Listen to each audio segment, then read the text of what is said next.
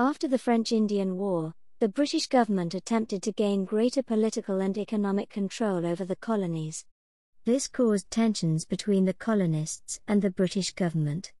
After the costly war, the British government attempted to better regulate their expanded empire in North America. The Stamp Act 1765 was a direct tax on the colonists, imposing an internal tax on almost every type of printed paper colonists used. It gave rise to the first major protest against British imperial control as expressed in the famous slogan "No taxation without representation." As a result, the Act was repealed in 1766, which colonists heralded as a victory for liberty. The Townshend Acts implemented a tax on consumer goods, like paper, paint, lead, tea, and glass, in British North America. Colonists believed their liberty as loyal British subjects had come under assault for a second time.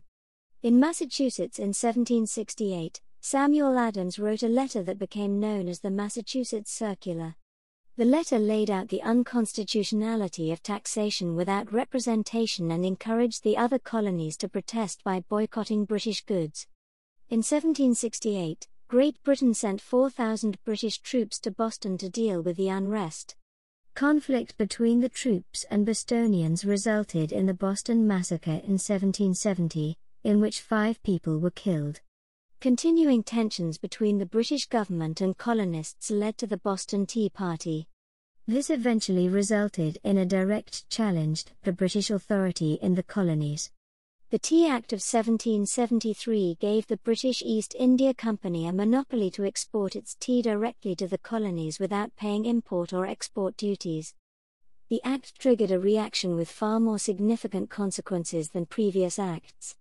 Colonists understood that Parliament had again asserted its right to impose taxes without representation. They responded to the Act with a boycott of British tea-carrying ships and by destroying tea. In early 1774, leaders in Parliament responded with a set of 4 measures designed to punish Massachusetts, commonly known as the Coercive Acts.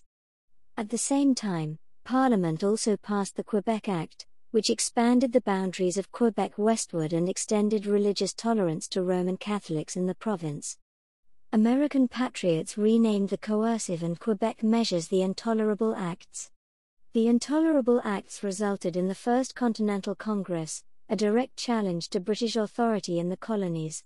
It was made up of elected representatives of 12 of the 13 American colonies.